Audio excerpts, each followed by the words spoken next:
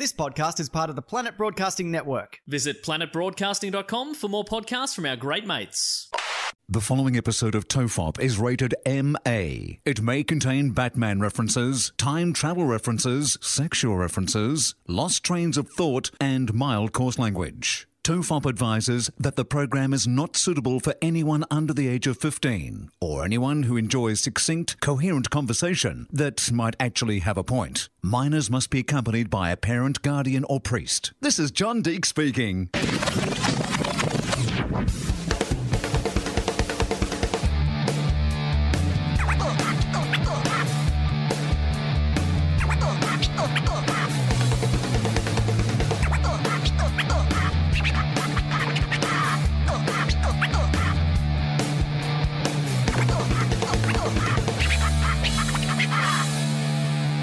Everyone relax, this is TOFOP. I'm Charlie Clausen. I'm Will Anderson. Are you relaxed though, Charlie? Are you okay? No. I mean, look, we for anyone who listened to last week's episode, you probably picked up that we're having some internet trouble. Will in his new house was having no internet. And then this morning I thought I'd just better test my internet before we jump on Skype, and it's not working. And so I moved across to my office because their internet is working. And then for some reason I couldn't see a signal, and it's just a lot of technical issues that you think a show that had been going for 10 years would have ironed out by now. Well, not if you've ever listened to this show. You wouldn't have thought that. You would have had no sense that we would ever iron out any of the issues. Basically, what's happened in the 10 years we've been doing this show is we've learnt nothing. Technology around us has improved enough that it's given us a basic level of competence. And the fact that we're able to employ people like Mike Hell previously and Podcast Mike to actually do the majority of the heavy lifting in a technical sense for us has meant that it's felt like to us that we have progressed. In the same way as it feels like you know more movie trivia because you can Google who was in that movie. You don't actually know anymore. In fact, you probably know less than you used to know because technology has taken over your very day-to-day. But if you think about, like, you know, we sort of grew up in the 90s when there was the indie scene. You know, it was all about, hey, man, like, if you want to start a band, just get together. If you want to make a film, just go out and shoot it. And, you know, and then some of those people sort of progressed and actually became highly skilled at what they do because they, you know, they had that indie spirit of let's just do a show like us. But then they, like, evolved into, like, really skilled people. What's happened with us? How come We are the Brian Jonestown massacre of podcasts. We could just never get out of this gear. But but at least with Brian Jonestown, there's a suggestion that Anton is something of a genius, like he's something of a kind of prodigy. Whereas I think you and I are we've been very workmanlike from the word go. We're still very workmanlike. We surround ourselves with highly talented people, but maybe that's what it is. Maybe that's the secret to us, is we're not actually that good, but we're just good at spotting talent and bringing people in, like Fosdyke, like, you know, Mike Howell, Podcast Mike, Sammy Cav, all those people who can help us. Oh yeah, our team's amazing. Yeah. We are the real deficit. We are the real handbrake on this ever working. We are the caravan that's needed to be dragged up a hill. I mean, is there an equivalent? Like, who is the least talented person who started a band? Like, you know, like, is Axl Rose the least talented of Guns N' Roses? I mean, arguably, when you think about it, like Slash is an amazing guitarist. I don't know that, like, Axl's a particularly good vocalist, is he? And he's not really, like, a great keyboard player or anything like that. I mean, the Guns N' Roses as a band are pretty tight. It's his band, but he's arguably the worst person in it. I mean, are we arguably the worst part of this show? Oh, I think not arguably, irrefutably the worst bit of this show. If you look at the basic level of competence that everybody else who's ever worked on this show has had. I mean, Mike Howell, you know, like living in a completely different country to us meant that we could do this podcast for like 5 years because he would piece together whatever rubbish we were able to send him from wherever we were in the world. You've got Podcast Mike, who's taken over now, who's doing an absolutely brilliant job getting this done. You've got James Fosdyke, who's turned into an internationally renowned, you know, artist in not only his world, but now in the world of comedy. You know, the amount of international artists who've used James's art for their books, for their albums, all these sort of things. You know, Sam Cav, you know, who helps us out with our business part of this. He's a super successful guy running his own podcast network. We are clearly We are clearly the problem with this organisation. So maybe that's what needs to happen. The other guys need to get together and just talk about replacing us, like just subtly replacing us, maybe like one at a time. They just slip in like two other guys. Do you think people would notice? Imagine if we had a meeting and they're like, guys, we've come up with a concept where we can make this podcast successful. We've just got to replace you two. We're keeping everything else about it apart from you two. All right, they come to us and they say, look, we've been talking. We've actually, secretly, a lab has been developing some face-off technology. So what we're proposing is we've gone out and we've talent scouted. We've actually been running auditions for the last 18 months. And we think we have a sound-alike for Will and we think we have a sound-alike for you, Charlie. What we're asking, if we want to take your faces, that's the one thing we couldn't duplicate.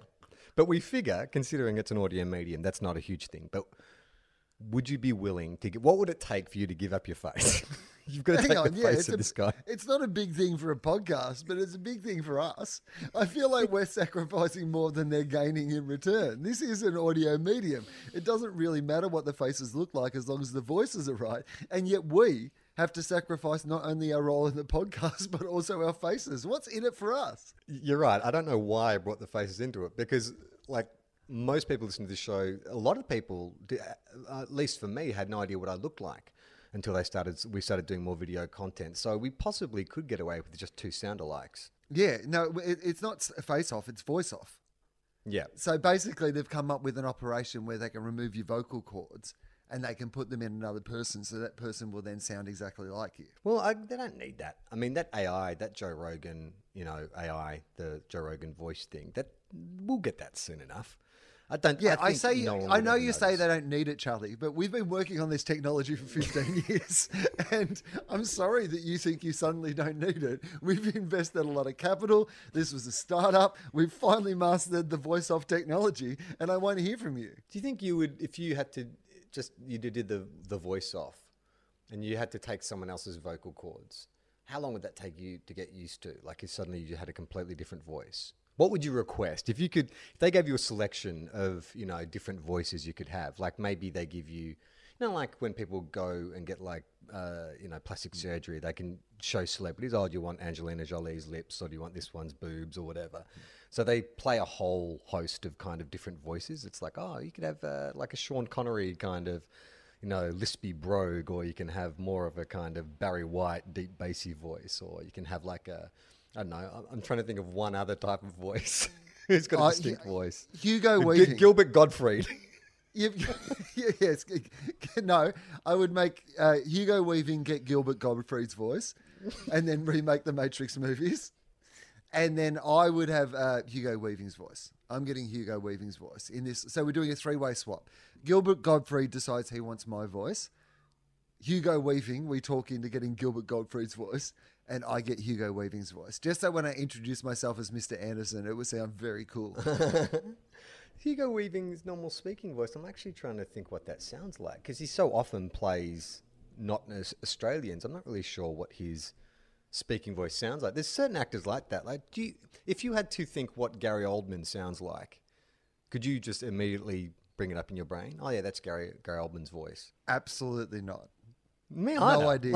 No idea what Gary Oldman sounds like. I mean, Christian Bale, I think maybe more in the last couple of years, you started to get a handle on what he sounds like. But there was a long time, it's like, what does Christian Bale sound like? What's his actual voice? Is he Welsh? It turns out he sounds angry and entitled. That's what he sounds like in his real voice. Did you see, you saw Ford versus Ferrari, right? Yeah, I liked it. I really liked it. I mean, I know that it's probably not a great movie, but I found it very watchable, very enjoyable. Yeah, they did an honest trailers for it, and they were like Christian Bale playing Christian Bale. It's just that shot of him smashing the boot of the car in with a hammer.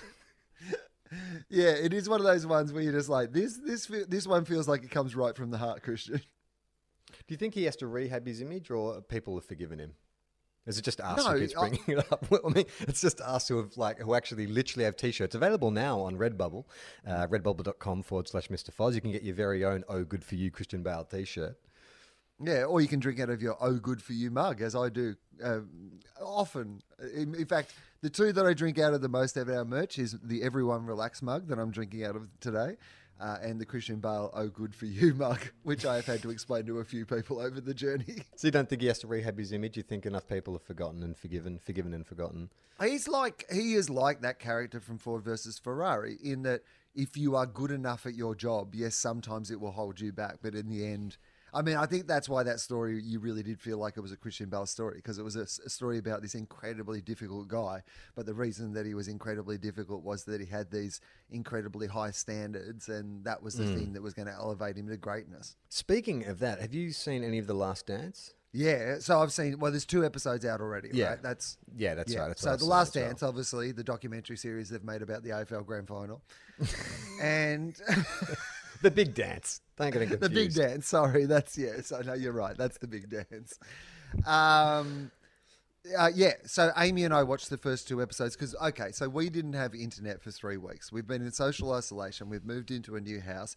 We had a little bit of internet that floated in and out, but we haven't had actual proper internet for the last 3 weeks. And there was a moment in the last 48 hours where Amy said, you know what's worse than COVID-19? Free-to-air television. And she was right, because we had watched so much fucking free-to-air television. And as someone who works in free-to-air television, I can say this, it is fucking cooked. It is so bad, free-to-air television. cooked. And so we got the Netflix back. And there's only like 4 people who host all the shows. Like every network has like 2 or 3 people who host everything. And I thought I liked cooking shows until the only thing you can watch on 15 different channels is various different cooking shows. It's incredibly, incredibly bad free-to-air television. But so we got Netflix back and we were flicking through trying to find something. And I just flicked on it at the start because Amy's not a sports fan and she's not a basketball fan. So I thought, I'll get away with watching about 5 minutes of this. And even she loved it. Like she was, transfixed by it. Yeah, I watched the first ep. Gemma's the same as Amy, not really a sports fan, knows who Michael Jordan is because everyone knows who Michael Jordan is. But I watched that first ep. Actually, it was funny. I watched it late at night and I had my headphones on. And sometimes when you're listening to something on headphones, like it's more immersive. And I was getting like so excited, especially when, look, here's the thing. You could show like, each episode could be an hour of Jordan highlights. And that would be good enough. But when I was watching the Jordan highlights with the music playing and stuff in the stereo, I got like really excited. It was about midnight and I almost wanted to wake Gemma up to show her just that package because it was so great. But yeah, she did the same thing. The thing about how good a player he is, Amy was enjoying the whole storyline because it's really well put together. But the thing about him as a player is you forget just how incredibly beautiful it is to watch. Regardless of whether it's a sport or not, when you see him do those dunks and when you see him fly from the the 3-point line and he's just in the air by himself, it looks majestic. It looks like ballet, like a or it looks like superhero. acrobatics or a superhero or Cirque du Soleil. And I kept having to say to Amy when she'd go, "That was amazing." I go, "Yeah," and that was in a game. He was playing. He was playing in a sport where you get no extra points for doing what he just did. Like he could have just dribbled it up to the basket and just laid it up and you get the exact same amount of points for that. But he did something with it that was just so spectacular within it. Yeah. It's also too, like, I don't know if maybe this is just old man talk and looking back with rose-colored glasses, but because that was what, my interest in basketball started with Michael Jordan, like probably most people around about our age. Like that's how I got into it. And I remember... me and my friends just like watching Michael's Playground, like that VHS tape that was just like, again, highlight reel. And it was it sort of felt like, in the same way that music and TV and movie stars these days feels all diluted because there's so many in the access. But back then there was like, you had Madonna, Michael Jackson, Bruce Springsteen, you had these like few icons. And then there was Michael Jordan. Now, I don't follow basketball as closely now as I did back then, but tell me, you followed it a bit more. Has anyone come close to having that kind of impact? Like, was it just because he was the first, or is he still by far and away the exception? Well, you have this argument over the years, over the last sort of, 10, 20 years. There's always that sort of, is Kobe as good as Michael Jordan was, or is LeBron? LeBron. That's the big one that, is LeBron as good as what Michael Jordan was. And when you see Michael Jordan play and the manner in which he plays, I think that you could compare, LeBron and Michael Jordan as players. They both have these incredible careers, and they're just both legends of basketball. But Michael was doing something very different to what LeBron does. Like, he was, I don't know, it's so hard to describe. And just even the fact that he knew from a real... I'm going to have to deal with the dogs, sorry. Okay, yeah, go for it. When you say, I'm going to have to deal with the dogs, it does sound like you're about to put them down. The dogs are enjoying their new home. There's, a lot more back... other than that tiny little bit of grass they had in Melbourne in the backyard. It's fair to say having an entire yard to explore and play with is to their liking, as it is with Churchy. Anyway, sorry, what was I saying? Jordan. You were talking about Jordan. It feels like what he was doing was something completely different. Rewatching this, it feels like what he was doing was something completely different. You look back on it, and I think, defense wasn't as good back then. The way that they were playing, much like in the AFL, the zones and all these sort of things. The way that he played an average game of basketball looked like he was playing in the All-Star game. It always looked like he was showing off, but it wasn't just about... There are players who can do dunks as well as Michael Jordan could do dunks. There are players who can shoot three-pointers better than Michael Jordan could shoot a three-pointer, but there was just nobody quite like Michael Jordan. Like, I think he's the greatest basketballer there's ever been, and I think rewatching this, just when you see him as a kid and they're talking about the idea, because he's going to this busted up franchise, who've got no real, hope or ambitions to actually be, one of the greatest basketball teams in the history of basketball, as they turned out to be. And they ask him that question about whether he can go there and help rebuild it. And he catches himself talking about how he'll change it all, and just catches it in a moment and talks about the team and how the team will do it all together. But even then, as this kid coming out of college to go into the NBA, you were like, I feel like he knows what's going to happen. Nobody else knows what's going to happen, but I feel like he's got a sense of what's going to happen. Yeah, it is. That's what I found fascinating as well, is just that kind of study of, what would you call it? I know we love talking about like game changers, what's that? We did a whole episode on visionaries. Someone who comes along and just flips the whole thing on its head. And I loved when, I think it was his college coach or maybe his high school coach, talked about the fact that, look, there's lots of players who have raw natural ability. There's lots of players who are super competitive. There's lots of players who have natural leadership, but it's very rare to have someone who has all those things operating at the most optimum level. And the fact is, he just hates losing. Like, he just cannot get it through his head that anyone would accept anything less than the best. And it's interesting because you sort of see, when they have that footage of him in 97, like before their final season together, and it's like, wow. So they've won 5 championships. He's the highest paid, most famous star in the world, but you can still see that he has that kind of drive. And I'm like, that must be maddening in a way. Like, it's obviously the thing that got him to that point, but then, I wonder what happens, and I haven't gone down the Wikipedia rabbit hole, but once you retire, and your body can't physically do those things that you were doing, like, where do you apply that energy? Gambling. High stakes gambling. And you lose a lot of money, high stakes gambling. Spoiler alert, but if you do a little bit of a Wikipedia dive, what you'll find is Michael Jordan lost a lot of money in high-stakes gambling. But his eyes also look really fucked up. Like, they're really yellow and bloodshot. Does he drink a lot as well now? Is that something that's widely reported? Well, he did mention that he never drank, because there was that great thing where he first comes into the league and he's banging on the doors in the corridors trying to find his teammates, and they open up the door. And it's just like the greatest party of all time that he's just found himself in. And he talks about, that they're all doing lines. I noticed how he never said like cocaine or drugs or whatever, but he always referred to it as lines.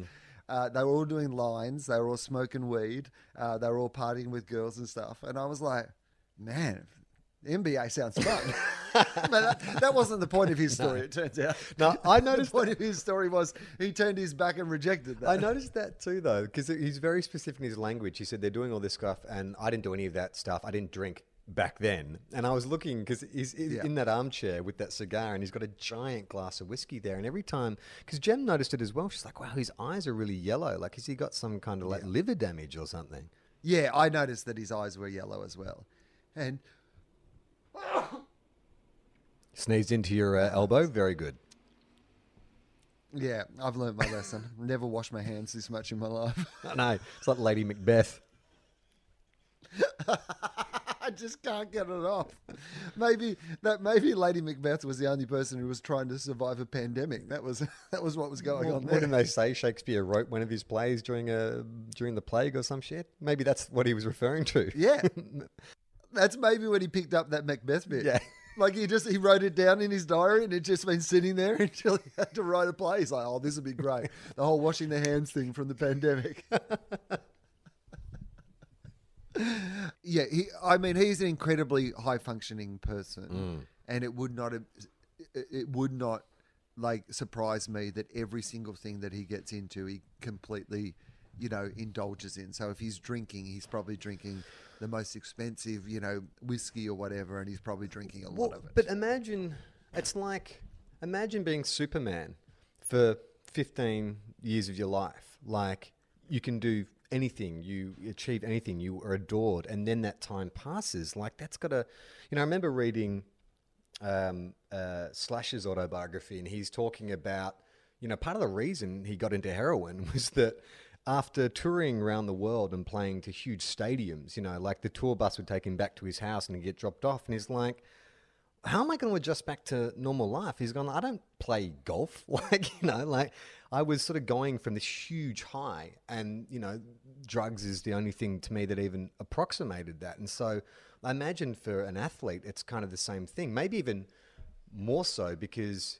you're so used to being the fittest person in the world and having this amazing body. And then, like time just catches up with you, and he would be surrounded by imagery of him when he was at his absolute best. Literally, Nike has an image of him flying through the air as their logo. I mean, that's got to, you'd have to be made of some pretty strong stuff not to have that play on your mind, right?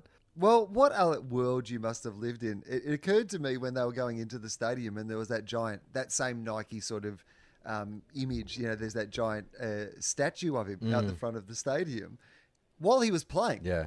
This is not like a retired person, 10 years after the career, they put out a statue out the front. No, he's walking into work every day past a giant statue of himself. What a world that you must be living in. He's doing these supernatural feats, unlike any person he's flying through the air.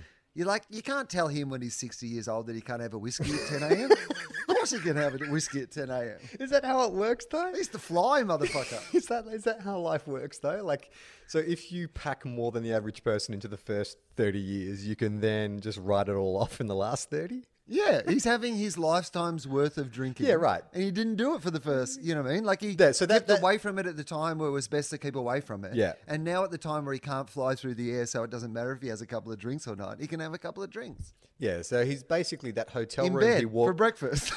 That hotel room he walked into as a 21-year-old. Now that's his life. His house is that hotel room now forever. Oh, yeah. No, I got some ideas. I put them in my notebook. I said I can use that later when I'm not playing basketball anymore. I mean, there's got to be a part of you. You said that Superman thing. There may be a comic book that's explored this previously, but that'd be a cool comic book, I reckon, is like Superman if he lost his powers and just went back to being a normal person, how you deal with the fact that you were like Superman for 15 years, but then you have to live the rest of your life as just Clark Kent. Getting older, but he would not being able to be Superman anymore. He would love that, though. I mean, that's the whole thing. Like, they sort of fumbled the ball a bit in the Zack Snyder versions of the character, because that's what they were going at, is like, he just wants to be a normal guy. He doesn't want the burden of being Superman.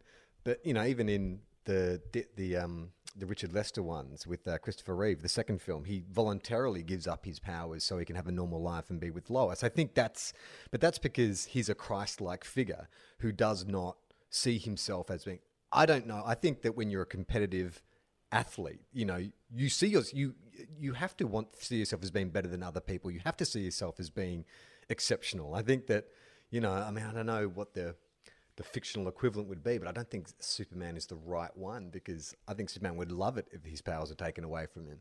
Yeah, but here's what I'm saying. Superman says he loves it on day one. Superman's willing to do the noble sacrifice on day one. Right. But, you know, like 30 days in, doesn't he start to just have a little, he's like, oh, this is actually a lot more inconvenient he's sitting on a bus having to get to somewhere 8 hours away and he's like, fuck. Well, look, I mean, Geez, I love Lois, but I don't love sitting on this bus for 8 hours. My back's really hurting. This is real inconvenient. Superman too, they actually play out this entire scenario because remember, like he loses his powers, he and Lois make love, it's all like great, but this is going to be our lives now, I'm a human. And then they go to a diner and some trucker picks a fight with him and beats the shit out of him, and it's like Superman's like, oh, it's okay, Lois, I'll handle this, and gets the shit kicked out of him, and then the first thing he does is run back to the Fortress of Solitude and try and get his powers back. He doesn't even last 24 hours. Right. But I'm saying it wouldn't involve a fight. Right. All it would involve is some Sawback. public transport. Just like A saw back on some public transport and he'd want his powers back. Yeah, one economy flight around the world, and he'd be like, okay, fuck that. I'm getting my powers back. If we fly the plane back the other way, does it reverse time? Oh, this is shit. This is shit. I found an article that might be of interest All to right. us. Here is the headline. $500,000 bet on rock, paper, scissors ruled invalid by Quebec court. Oh. So have you heard this No. story? Are you across this story? No. A $500,000 debt incurred from 3 games of rock, paper, scissors Yeah. is invalid, the Quebec Court of Appeal has ruled. Edmund Mark Hooper, the unfortunate loser of the classic hand game, took out a mortgage on his house to pay off the debt. How was the wages? A fact that was acknowledged. How was the wages set up? Was it contractual? Like, was there something written down? Okay, a fact that was acknowledged in a notarized contract. Okay. But the Superior Court cancelled that mortgage in 2017 decision, which was appealed by Michel Premier, who beat Hooper in the game of rock, paper, scissors and won the $517,000 wager. Is Michel Premier the most Quebecian name you've ever heard? Is he also like play on the wing for the Edmonton Oilers or something? Here we go. You have to do it if they quote him. You have to speak in a French accent, a Quebecy French accent. Okay. Quebec law stipulates that for a wagering contract to be valid, it must be related to activities requiring only skill or body exertion on the parts of the parties rather than to chance. Furthermore, the amount wagered must not be excessive. Is that right? So in 2017 is that Go on. gambling rules in general? Like it can't be on. Isn't that what poker machines and stuff are? They're all on chance, aren't they? That's not skill. Yes. Yeah, I think that you're absolutely right. Okay. In 2017, the court justice found that rock, paper, scissors is not simply a game of luck. Oh. The game could, in certain precise circumstances, call upon the skill of the parties, particularly in the speed of execution, the sense of observation, or the putting in place of a strategic sequence. Right. But she invalidated the contract nonetheless, judging the amount wagered to be excessive. Nanny state. Bloody nanny state.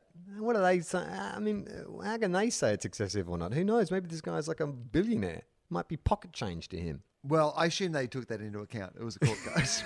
And he did mortgage his house. Okay. This is the bit that got overturned, though, Okay. because while in 2017 they said that it was a game of skill in some circumstances, the new court has found that it isn't, that the game also involves a large part of chance, so that it doesn't take only skill or body exertion on the part of the parties. So basically they're saying too much chance for it to be a valid competition. I'd realize there's rules around that. I thought you could bet on anything. Like, can't you bet on the wrestling where the result is fixed anyway? Well, we're going to take a little break from the show to talk about this week's sponsor, ExpressVPN. Okay, well, that's great because I had an old VPN and it just was, I think I had the non-Express VPN. I actually, No, sorry, I had VPL. I had visible panty line. I've completely got the wrong idea about what this product is. Well, this is if you've got 8 items or less, you can use ExpressVPN. Look, we all know that ExpressVPN protects your privacy and security online, but here's something you might not know, Will. You can actually use ExpressVPN to unlock movies and TV shows that are only available in other countries. Now, so many of us are stuck at home right now. It's only a matter of time before you run out of stuff to watch on Netflix. So guess what? You can use ExpressVPN to go to other countries. So this week, Will, I've been getting into a bit of Blackadder by going to Netflix UK by using my ExpressVPN. Well, that's good because I thought the one thing that I was missing during this time was Blackadder. Yeah. I was like, why can I not watch some more Blackadder? I mean, there's only like 35 episodes of Blackadder, and normally they're on the ABC every second day. But during this time, they seem to have put Blackadder away, Charlie, and I have to go overseas for my Blackadder needs. Here's what I'll tell you about Blackadder. First 2 seasons, no good. Absolutely no good. He's doing a weird kind of voice. Blackadder's kind of this bumbling idiot. It's kind of like if Adam Sandler, if they did a big screen adaptation of Blackadder, Adam Sandler would go for the first 2 seasons. It's like the Waterboy of Blackadder. Yeah, except he'd do blackface adder. It'd be very controversial. The ExpressVPN is very simple to use. You just fire it up on the app and you change your location to the UK and voila, you've got access to Netflix UK. It hides your IP address. Voila or voila? I said, what did I say? Voila? Isn't it voila? As in Anthony Tippamudi? Is it voila or is it voila? Voila. I think, isn't it silent in when you say voila? Voila? Voila. I don't know now. You got me thinking about that. Voila. Well, you know what, Will? If I use my ExpressVPN, I could probably get some French TV from Netflix France, and then I'd know exactly how to pronounce voila. I think it might be voila. I mean, I don't think that you just completely ignore the V at the start of it. I think you don't go hard into it's not like voila, but it's voila, voila. Voila. It's more like an F. It's voila. ExpressVPN hides your IP address, lets you control where you want sites to think you're located. So if you feel like being a bit of a... Is it VPN, Charlie, or is it WPN? If you feel like being a bit Jason Bourne-esque while watching Jason Bourne, you can choose from almost 100 different countries. So just think about all the Netflix libraries you can go through. Will, do you love anime? Oh, I love anime, mostly because I watch entertainment in alphabetical order, so it's all I've got to do so far. Well, you can use ExpressVPN to access Japanese Netflix and be spirited away. It's an anime title. That's a movie. That's an anime movie. But it's not just Netflix. ExpressVPN works with any streaming service like Hulu, BBC iPlayer, YouTube, you name it. Go on, name one, Will. Name a streaming service. Oh, sorry. Well, I'd like to name a streaming service that will give me accurate internet because you completely dropped out during this ad and I did not hear what you said to me. So will ExpressVPN help me with fucking that? Anyway, so name a service. Oh, okay. What about I want to watch the English Premier League out of the UK when that's back? Yep, I'm going to say yes. I'm just going to say yes, because there's nothing that ExpressVPN can't do. There's literally hundreds of VPNs out there, but the reason I use ExpressVPN to watch shows is that it's ridiculously fast. There's never any buffering or lag, unlike on this show. And you can stream HD, no problem. Oh, well, that's great news, because I at the moment have a lot of problems streaming SD. Just D, I can't fucking stream at the moment, so some HD would be really sweet in my life. And you're all about the D. ExpressVPN is also compatible with all your devices, with phones, media consoles, smart TVs, and more. I watched Blackadder on my iPad, for instance. So you can watch what you want on your personal device or on the big screen, wherever you are. If you visit our special link right now at expressvpn.com/tofop, you can get an extra 3 months of ExpressVPN for free. That's 3 months for free. Does that sound good, Will? Well, anything for free is good, but 3 months for free, that's like half a quarantine. Support the show, watch what you want, and protect yourself with ExpressVPN at expressvpn.com/tofop. I mean, yeah, you can bet on The Bachelor and things like that, where at least people would already know who has won it. Yeah, I'm surprised about that. Does it say in the contest, did he lose 2-0, or was it they went to game 3 because it was 1 each? No, it does not say that, unfortunately. I wish I'd known. There is no breakdown of how many games were actually played or what people Yeah. want. That Yeah, is the that's what I information mean. I would That's like. what I wanna I would know. like to know. And he won game 2 with a paper over a rock move. Before I consider whether this was skill or chance, I really need to know how these games went I would down. love it if his lawyer, just say that the winning move was paper over rock, if his lawyer argued that technically how does paper beat a rock? Like the actual whole premise of the game is flawed. Therefore, we will not Well, pay. no, but in a courtroom, the opposition could argue that paper is the most important things because, of course, paper is what laws are written on, and it actually will be paper, legal books and legal precedent that are written down on paper that will decide this case, Your Honour. I'm no fancy big city Quebec lawyer, but sacre bleu. I can just see some judge just sitting there shaking their head going, how did I get assigned this fucking case? You remember you lost that game of rock, paper, scissors with the other judges. Someone contacted us, Will, about a certain poet who's decided to chime in on this whole pandemic. Lovely lady you might know called Or is it a pandemic or is it a Pandemic. Lovely. That's right. Pam Ayres, my nemesis, the woman who ruined my chances of ever being hired on Round the Twist, which I got to say, the Weekly Planet did a episode a couple of weeks ago about roles that people missed out on, and they did not mention me missing out on potentially being Bronson in Round the Twist, which I was a little disappointed by.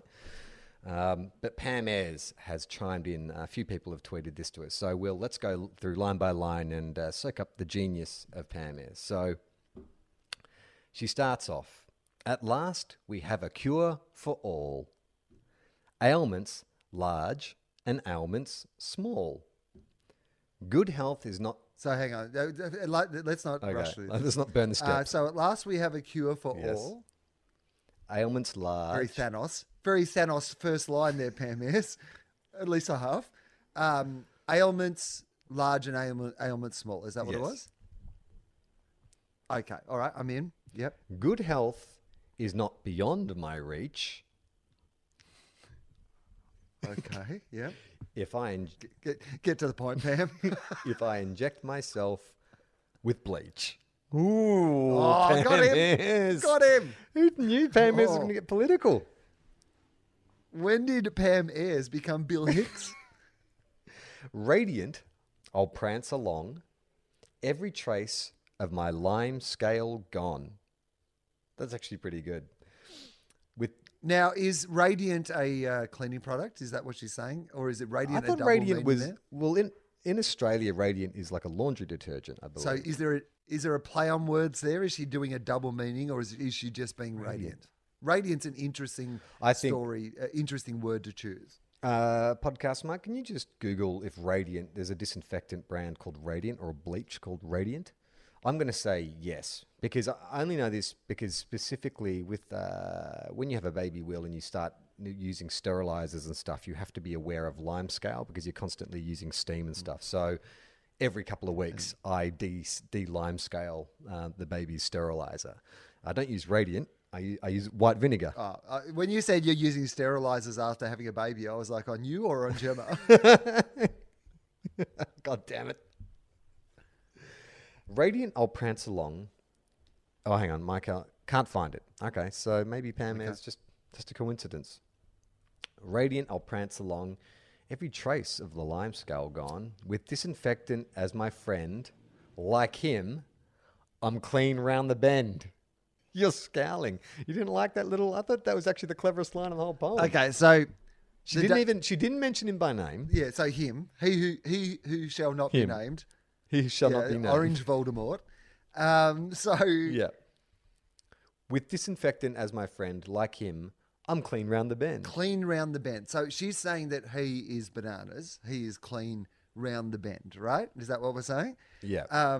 Yeah. But she's also saying that her toilet would be you clean the toilet and the bend in the toilet would be clean, or is that have I gone a step too far there in what I'm reading into this? Is it just her No. internal organs that are clean round the bend? What's the bend in relation to her? I would assume... Oh, in relation to her? Yeah. Well, no, she's saying like him, I'm clean round the bend. I think that refers to insane. But the double meaning is the S bend of your toilet. you disinfect your toilet, you clean around the S band. Yeah, okay. So she's saying that her internal organs are like a toilet's internal workings, that she has some sort of S-bend? Is that what she's saying? Yes. Yes. She's saying she is like a human toilet. How many likes and retweets do you think this has got? I want you to guess. Likes. How many followers does she have?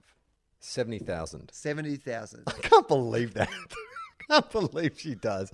But she does. How old is she? Hey, Podcast Mike, can you just Google Pam Ayres for us, please? Can you just send us a link to the Wikipedia page for Pam Ayres? I can't believe we haven't done this deep dive sooner. Or did we do this deep dive? No, we just went and looked at poems. I can't Pam remember Ayres. us ever exploring the backstory of Pam Ayres. I think this is the important content that people need in the middle of a pandemic. All right. So let's dig deep on Pam Ayres because she must be like, I'm looking at her. She was. Well, firstly, I'm going to do likes and retweets. Okay. I'm going to say it's had 6,000 likes and it's had 4,500 retweets. You are so wrong. Higher for both. It's had 20,000 likes and it's had 15,000 retweets. Lower for retweets, higher for likes. Ah, okay. So, yeah, it's had more likes than people sharing. Yeah. Fucking internet. If you like it enough to like it, why not fucking retweet it? That's what I'd say. Oh, too political for me. Don't want to get some Pam Ayres fire on my... Get the trolls coming out after me after I've fucking posted a Pam Ayres, John Oliver style takedown of Donald Trump. I will say, okay, so it's had, what do you say, more likes? Yeah. Less retweets. Yeah. So it's had 50,000, what did I say before? 100,000 likes and 20,000 retweets. No. You said 20,000 likes. It's higher, and you said 15,000 retweets. 50,000 lower. likes, 15,000 retweets. No. I'm just going to tell you because this is going No, to take too long. I otherwise. want us to keep guessing until I get it exactly. No, go on, tell me. 28,000 likes and 8,000, almost 7. That she's one off 7. You know what? I'm going to retweet her to get her to 9,000 retweets. Yeah, I just tipped her over to 9,000. You can thank me for that, Pan. Yeah, so there you go, 9,000 retweets and 28. I mean, that's incredibly popular for some. Because all right. So we've brought up her info. She's 73 years old, and that's her stock in trade is these poems, and she's got 9,000 retweets. 30,000 likes. Yeah, but it's been passed on by people who aren't traditional Pam Ayres fans. This has gone out of your Pam Ayres world into your world of people going, look at this. This is a zing, a takedown. Oh, you think like Trevor Noah or someone is like some kind of lefty comedian? You reckon that's they what's gave going Pam on here? Ayres a shout on Chapo Trap House. I mean, this is the thing. I'm looking at a Wikipedia page now, and for someone who has that many retweets and likes, this is one of the thinnest Wikipedia pages. It's literally like 4 paragraphs. Okay. So let me lay a bit of airs on you. Let me put on some airs and graces, Will. All right, so she was born in 1947. She's an English poet, a comedian, songwriter, and presenter of radio and television programs. Her 1975 appearance in the television show Opportunity Knocks led to appearances on TV and radio shows, a one-woman touring stage show, and she performed for the Queen. All right. She was born in Stamford Vale, Berkshire. Okay, that's just all about her. They've literally got her academic history. Okay. Bob Dylan inspired Pam Ayres to write poetry, and in 2006 she added that at the age of 12 she enjoyed writing parodies of the Lonnie Donegan songs popular at the time. Much like her idol, Bob Dylan. All right, okay. So her career started in 1975 on Opportunity Knocks. Do you know what that? Have you ever heard of that show? Opportunity Knocks was like a TV talent show, I'm pretty sure. Okay, and so that led to a wide variety of guest appearances on TV and radio. Since then, she's published 6 books of poems, toured a one-woman stage show, hosted her own TV show and performed. So she's only written 6 books. She's 73. I would have thought she'd be much more prolific considering how popular she appears to be. Yeah, and how quick it seems to be to write her fucking ditties. Her poetry has a deceptively simple style. Is it deceptively simple? Or is it just simple? Isn't that great when people are just like, look, it could just be simple or it could be deceptively simple. She has a deceptively simple style and deals with everyday subject matter. Her poem, "Oh, I Wished I Looked After Me Teeth," You know what I remember about that poem, Charlie? It was What? deceptively simple. it was voted in the top 10 of a BBC poll to find the nation's 100 favourite comic poems. In the UK Arts Council's report on poetry, Ayres was identified as the 5th best-selling poet in Britain between 1998 and 1999. And then after that, it says citation needed, which I reckon Pam's been bloody getting into her own Wikipedia page. Like, that's a very narrow gap. That's like a period of 12 months. Ayres continues to perform her work, the humorous quality of which is enhanced by her idiosyncratic delivery and by her distinctive North Berkshire accent. Do you know what that sounds like? North Berkshire? No. No. From 96, Ayres has appeared frequently on BBC Radio. From 96 to 99, she presented a 2-hour music and chat show on Sunday afternoons. It was followed by the series Pam Ayres Open Road, in which she visited various parts of the UK, interviewing people with interesting stories to tell about their lives and local areas. More recently, she's become a contributor to Radio 4 on programs like Just a Minute, That Reminds, blah, blah, blah. Okay. Oh, here we go. In 2007, Ayres acted in a radio sitcom called Potting On for Radio 4. She wrote and recorded a 6 series of her Radio 4 program, Ayres on the Air. Oh, of course. She's getting into some legal territory there with the puns. Ayres on the Air, which was broadcast in 2018. Since then, she's appeared a number of times on Countdown. She's been on QI a few times. Okay. Oh, that's some legitimacy. In 2011, she said in a Daily Telegraph magazine interview that she was about to go on her 14th tour of Australia. Oh, do you think she's one of those British celebrities that is inexplicably popular here? Well, from the amount of time we've dedicated to her on this podcast, I would say yes. Her biography, The Necessary Aptitude, a memoir, was published in 2011. It traces her life and career from growing up as the youngest of 6 children in a council house to her time in the Women's Royal Air Force and the string of events that led to opportunity knocks. The title refers to the number of times she was told in her life she did not have the necessary aptitude. In 2013, she published her latest book of poems, You Made Me Late Again. Pam has appeared 3 times for the Queen. At the Silver Jubilee Royal Variety Performance in 1977, at a Royal Gala charity reception at St James Palace in 1996, when Pam, as the only entertainer, performed part of her solo stage show. So essentially, she's just come in and done her one-woman show for one woman, the Queen. She was like a private dancer dancing for money, a private rhymer rhyming for money. I wish I could remember which of her poem. Oh, you know what? I think I'm going to just Google. I remember it was something about like eating dessert. Pam Ayres eating dessert. Pam Ayres eating cake. Pam Ayres dessert. Because I think it was all about how much I love eating dessert. No. I can't say anything there. Oh, look, I found, Oh, I Wish I'd Looked After My Teeth. Do you want me to lay some of that on you? Yeah, absolutely. Oh, I wish I'd looked after me teeth and spotted the perils beneath. All the toffees I chewed and the sweet sticky food. Oh, I wish I'd looked after me teeth. I wish I'd been that much more willin', when I had more tooth there than fillin', to pass up gobstoppers from respect to me choppers, and to buy something else with me shillin'. And when I think of the lollies I licked, and the licorice all sorts I picked, sherbet dabs, little and big, all that hard peanut brittle, my conscience gets horribly pricked. My mother, she'd told me no end. If you've got a tooth, you got a friend. I was young then and careless. My toothbrush was hairless. I never had much time to spend. I always showed them the toothpaste all right. I flashed it about late at night. But up and down brushin' and pokin' and fussin' didn't seem worth the time. I could bite. If I'd known I was paving the way to cavities, caps and decay, the murder of fillins, injections and drillins, I'd have thrown all my sherbet away.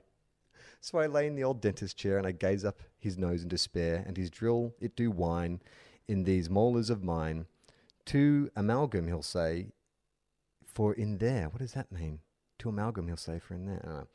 How I laughed at my mother's false teeth as they foamed in the waters beneath. But now they come reckoning. It's me they are beckoning. Oh, I wish I'd looked after my teeth. Well, I would say, Charlie, that is deceptively shit. It's so... I don't understand, like, what is going on? How can this... Not only has she ruined, like, my potential, like, acting career, but she's a terrible poet who's performed 3 times for the Queen. Is there any double meaning to that? Is that just a poem about somebody wishing they'd looked after their teeth? Or is it a poem about...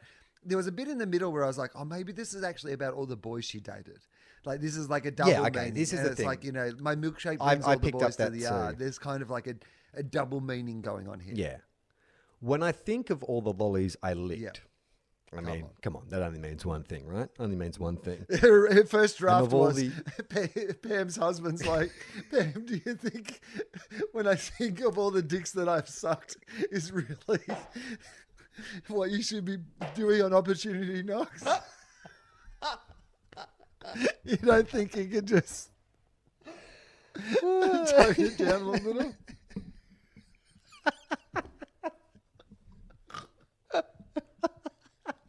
But it rhymes so well with all the guys that I fucked.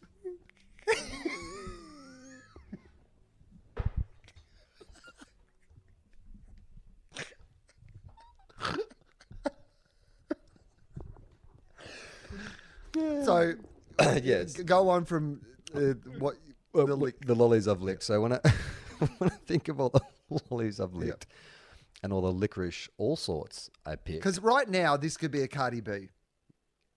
Like if Cardi was like, you know, rapping this in the middle of something, talking about all the lollies she's licked. Yeah. And I think too, when she says all the licorice, all sorts I picked, I mean, that's like, you know, if she's been around the world, man. Like, it's the United Colours of Benetton for Pam. Exactly. She didn't Jeez. discriminate. She was... She didn't discriminate. Yeah, absolutely. Yeah. All the licorice, all sorts she'd picked.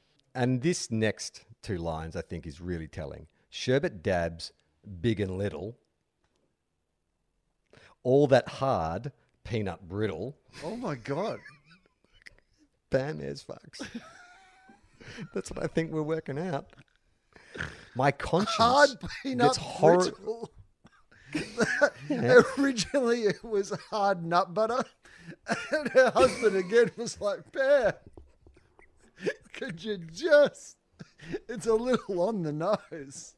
All that hard peanut brittle, my conscience gets horribly pricked. But not just your conscience. It's not the only thing getting pricked. Her mother, she told me no end. My mother, she told me no end. If you've got a tooth, you've got a friend. I mean, sounds like apple doesn't fall too far from the tree, does it? I was young then and careless. Yep. My toothbrush was hairless.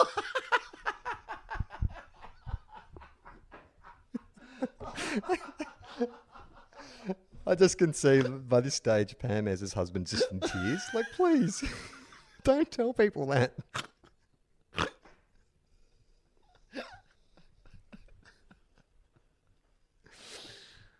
I never had much time to spend. I showed them the toothpaste, all right. I flashed it about late at night. Oh, my God. Oh, my God. But up and down brushing, you know what that means. Mm-hmm. Up and down brushing and poking and a fussing. Oh, my God. Didn't seem worth the time. I could bite. Oh, holy shit. Damn. If I'd known I was paving the way to cavities, caps and decay. Caps. The murder of... The murder of fillings, injections and drillings. Oh, my God. I'd have thrown all my sherbet away. Was Pam Ayres a coke fiend who fucked everybody back in the day? Because this is what this poem is about. Clearly, like it does come across like that, doesn't it? Yeah, that she was just down at the club doing her sherbet and then just showing her toothpaste to whoever would ask. Just flashing it about town. Brushing up and down, poking and a fussing. So then I lay down in the old dentist chair. I gazed up his nose in despair, and his drill it do whine in these molars of mine. To amalgam, he'll say, for in there. Is it dentist coming on to her as well? I think the gas has just kicked Like- in. Yeah. How I laughed at my mother's false teeth as they foamed in the waters beneath. But now they're a reckoning. It's me that they are beckoning. Oh, I wish I'd looked after my teeth. Yeah, I get that. So she's riddled with STDs.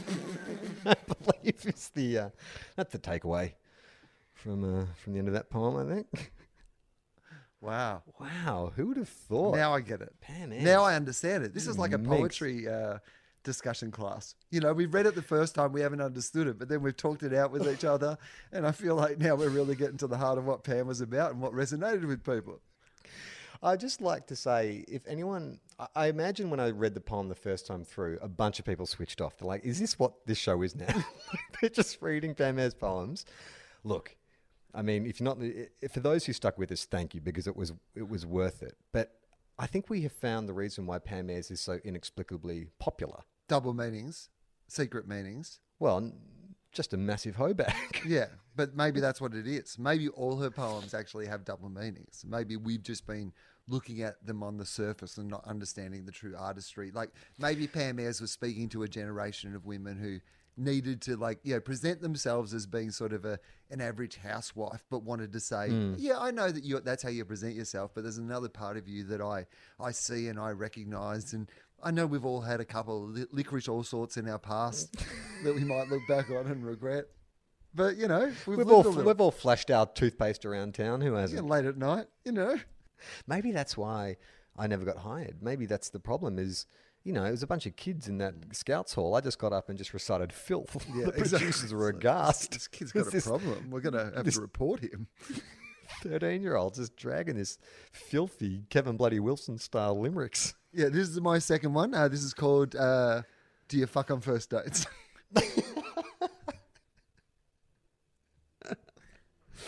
All right. Okay. Well, that's enough for today. You know, I'd like to let people know, Will, that we have a Patreon page. And we've got lots of bonus content on there. At the moment, with things being a little uncertain with people's employment, I understand that not everyone can contribute to the Patreon, so that's fine. You know, if you don't want to support us that way, you can't support us that way. There's other ways to do it. You can go to our YouTube channel. You can check out some of our videos. You can throw up some likes. You can maybe subscribe to our channel. That's another way we can bring some revenue in. But for those of you who can afford to become a Patreon subscriber, we're uploading bonus content every couple of weeks. We do a little mini podcast where we go through and we talk about, we take letters from our Patreon listeners. And I'm very excited to announce, Will, that we have a brand new prize for the best letter we receive from our Patreon subscribers each couple of weeks. I've gone ahead and had some Tofop fridge magnets made. Oh, good. James Fosdyke did an excellent design for us. It's a design which is we keep them laughing so they keep you living. It's you and I. It's Australia's #1 medical podcast. So if you have a desire to get your hands on one of these limited edition fridge magnets, the only way you can do that is become a Patreon subscriber and to send us a letter. And if we read that letter out and decide it's worthy, look, there's a lot of hoops to jump through to get a fridge magnet. I'm trying to incentivize you somehow. It's worth it. They look great. They're very And what good. I would also say, has it heartened you in any way? Because during these times when we suddenly realise how non-essential our jobs are, you know, like immediately, you know, people talk about laughter being the best medicine, but actually when you need something that needs actual medicine, laughter is pretty quickly dismissed from one of the possibilities. People are considering drinking bleach before they're considering bringing in a comedian to fucking lighten the mood. So, but the fact that this podcast is listened to by so many medical professionals, Charlie, during this time when medical professionals, this is our equivalent of going outside our house at 7 o'clock at night and clapping for the medical professionals. Like, if you can support this podcast and you're not a medical professional, you are in turn still supporting medical professionals who listen to this podcast. You keep them laughing so they keep them living. I went onto my balcony to do that round of applause at 7 p.m. and we were the only ones. I was very disappointed. I thought there'd be more people on their balconies clapping, but maybe it's just the area I live in. Maybe everyone was dead. Well, I live, as you know, Charlie, I live, you know, in the country now on a farm. And if I'd gone out the front onto the road outside my house and clapped, I just would have been a guy on his own out on a road clapping for reasons that no one would understand. Well, I was talking to Gemma. I was like, how long do you think before Will goes full Dave Letterman? I was like, he's moved to the country. You know, there's no work for the foreseeable future. I'm like, I'm just counting down the days till we jump on Skype and you've just got like that full Dave Letterman beard going. Amy won't allow it. Amy won't allow it. Oh, really? No, look, I don't do a great beard anyway. And I would love to grow a beard, but Amy will not allow it. But my hair, I am one of those, because my hair grows so quickly, I am one of those people who the whole not being able to get a haircut thing, my head looks terrible. There is no way. I have so many hair care products. I have so many ways I could try to do something with it. And every day I attempt to like wrangle into something that looks like a haircut. And about 5 minutes later, it's like it's becoming so much like an afro that it feels like I'm doing something racially insensitive. Well, mine's the same. Like I've got real in-between hair at the moment. Mine's just like, I look like an 80s jock, like a bully. If you're watching some kind of John Hughes film, I'm the guy who gets his comeuppance because it's just kind of, see, it's got that kind of length there. It's not quite long. It's not quite short. It's just a terrible haircut. But I don't know. I also feel like I'm too old for long hair. Like, I don't know how long this is going to go on for, but I don't want to be that guy. Because I always think if you're in mid-40s and you have long hair, you're either like a record producer or a drug dealer. It's only two people who have long hair. Or a musician. In the area of the world I'm now living in, there's a lot of like long-haired ex-hippies or still hippies or something Are they dying? like that. So, is it long grey hair or dyed long hair? nah, long grey hair. Long grey hair. It's fine to have like long grey hair. Look, but these people aren't wearing shoes, Charlie, so they don't care about, you know, what you think about. You're probably looking at their feet going, oh, shouldn't you have shoes on? Like, most people have gloves and a mask and you don't even have shoes. You don't care about the long grey ponytail. So the best way to support the show is at patreon.com or to go on YouTube. Or if you want to get yourself some merch, you can go to redbubble.com/Mr. Foz. Get some of James's great artwork. You can get it on a hoodie or on a t-shirt or on a mug. That is if Will has left you any merch behind, because Will owns pretty much the entire catalogue, don't you? And there's a bunch of new designs.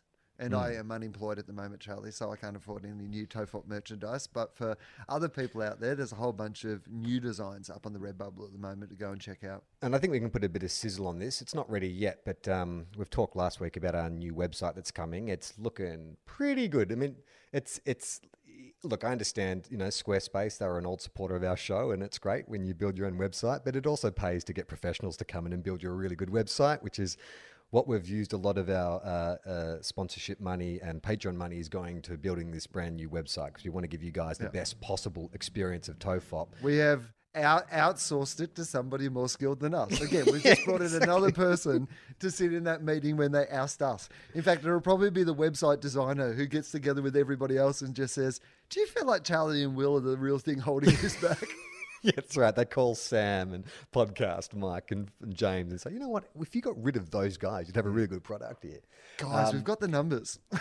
But one of the reasons we're so excited about the new website is that when we were talking to the designers, we said, look, we have all this amazing artwork from James Fosdyke, not just for Tofop, not just for Wallosophy, but Quantum Cop and Everyone Relax. And we literally have thousands of these amazing imagery and artwork. And we just wanted to house it somewhere that when people go to the Tofop website, it's just like a gallery of James's incredible artwork.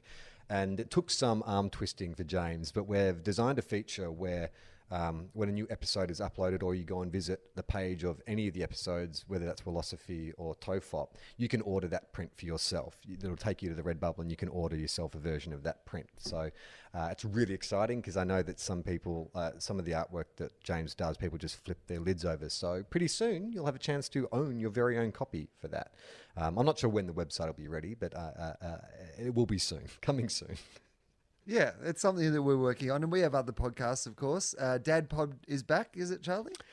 It will be coming back. We've just we've done a bulk record. We've decided to break it down into seasons. We enjoyed doing the first season, but it was a bit haphazard. We were both new dads. We sort of didn't know what we were doing, and then Osh called me for a meeting and said, "Look, I love doing this show, but I feel like we could maybe put some more facts in what we're doing. So Dad Pod is coming back, but we're saying it Dad Pod Season 2 now with facts. So we've done a bit of research, and what we're doing is we're talking about the whole pregnancy period. So any dads who are expecting, or mums who listen to it as well, this is what we went through, and here's some information that may make the whole experience a bit easier for you. So coming soon, we've got 2 more episodes to record, and then yes, it'll definitely be on all the socials to let you know. Fofop is back, so there's 2 episodes with Justin Hamilton. There is one with Dave Anthony, and Justin and I are going to record another one tonight. So there'll be a new Justin episode up this week.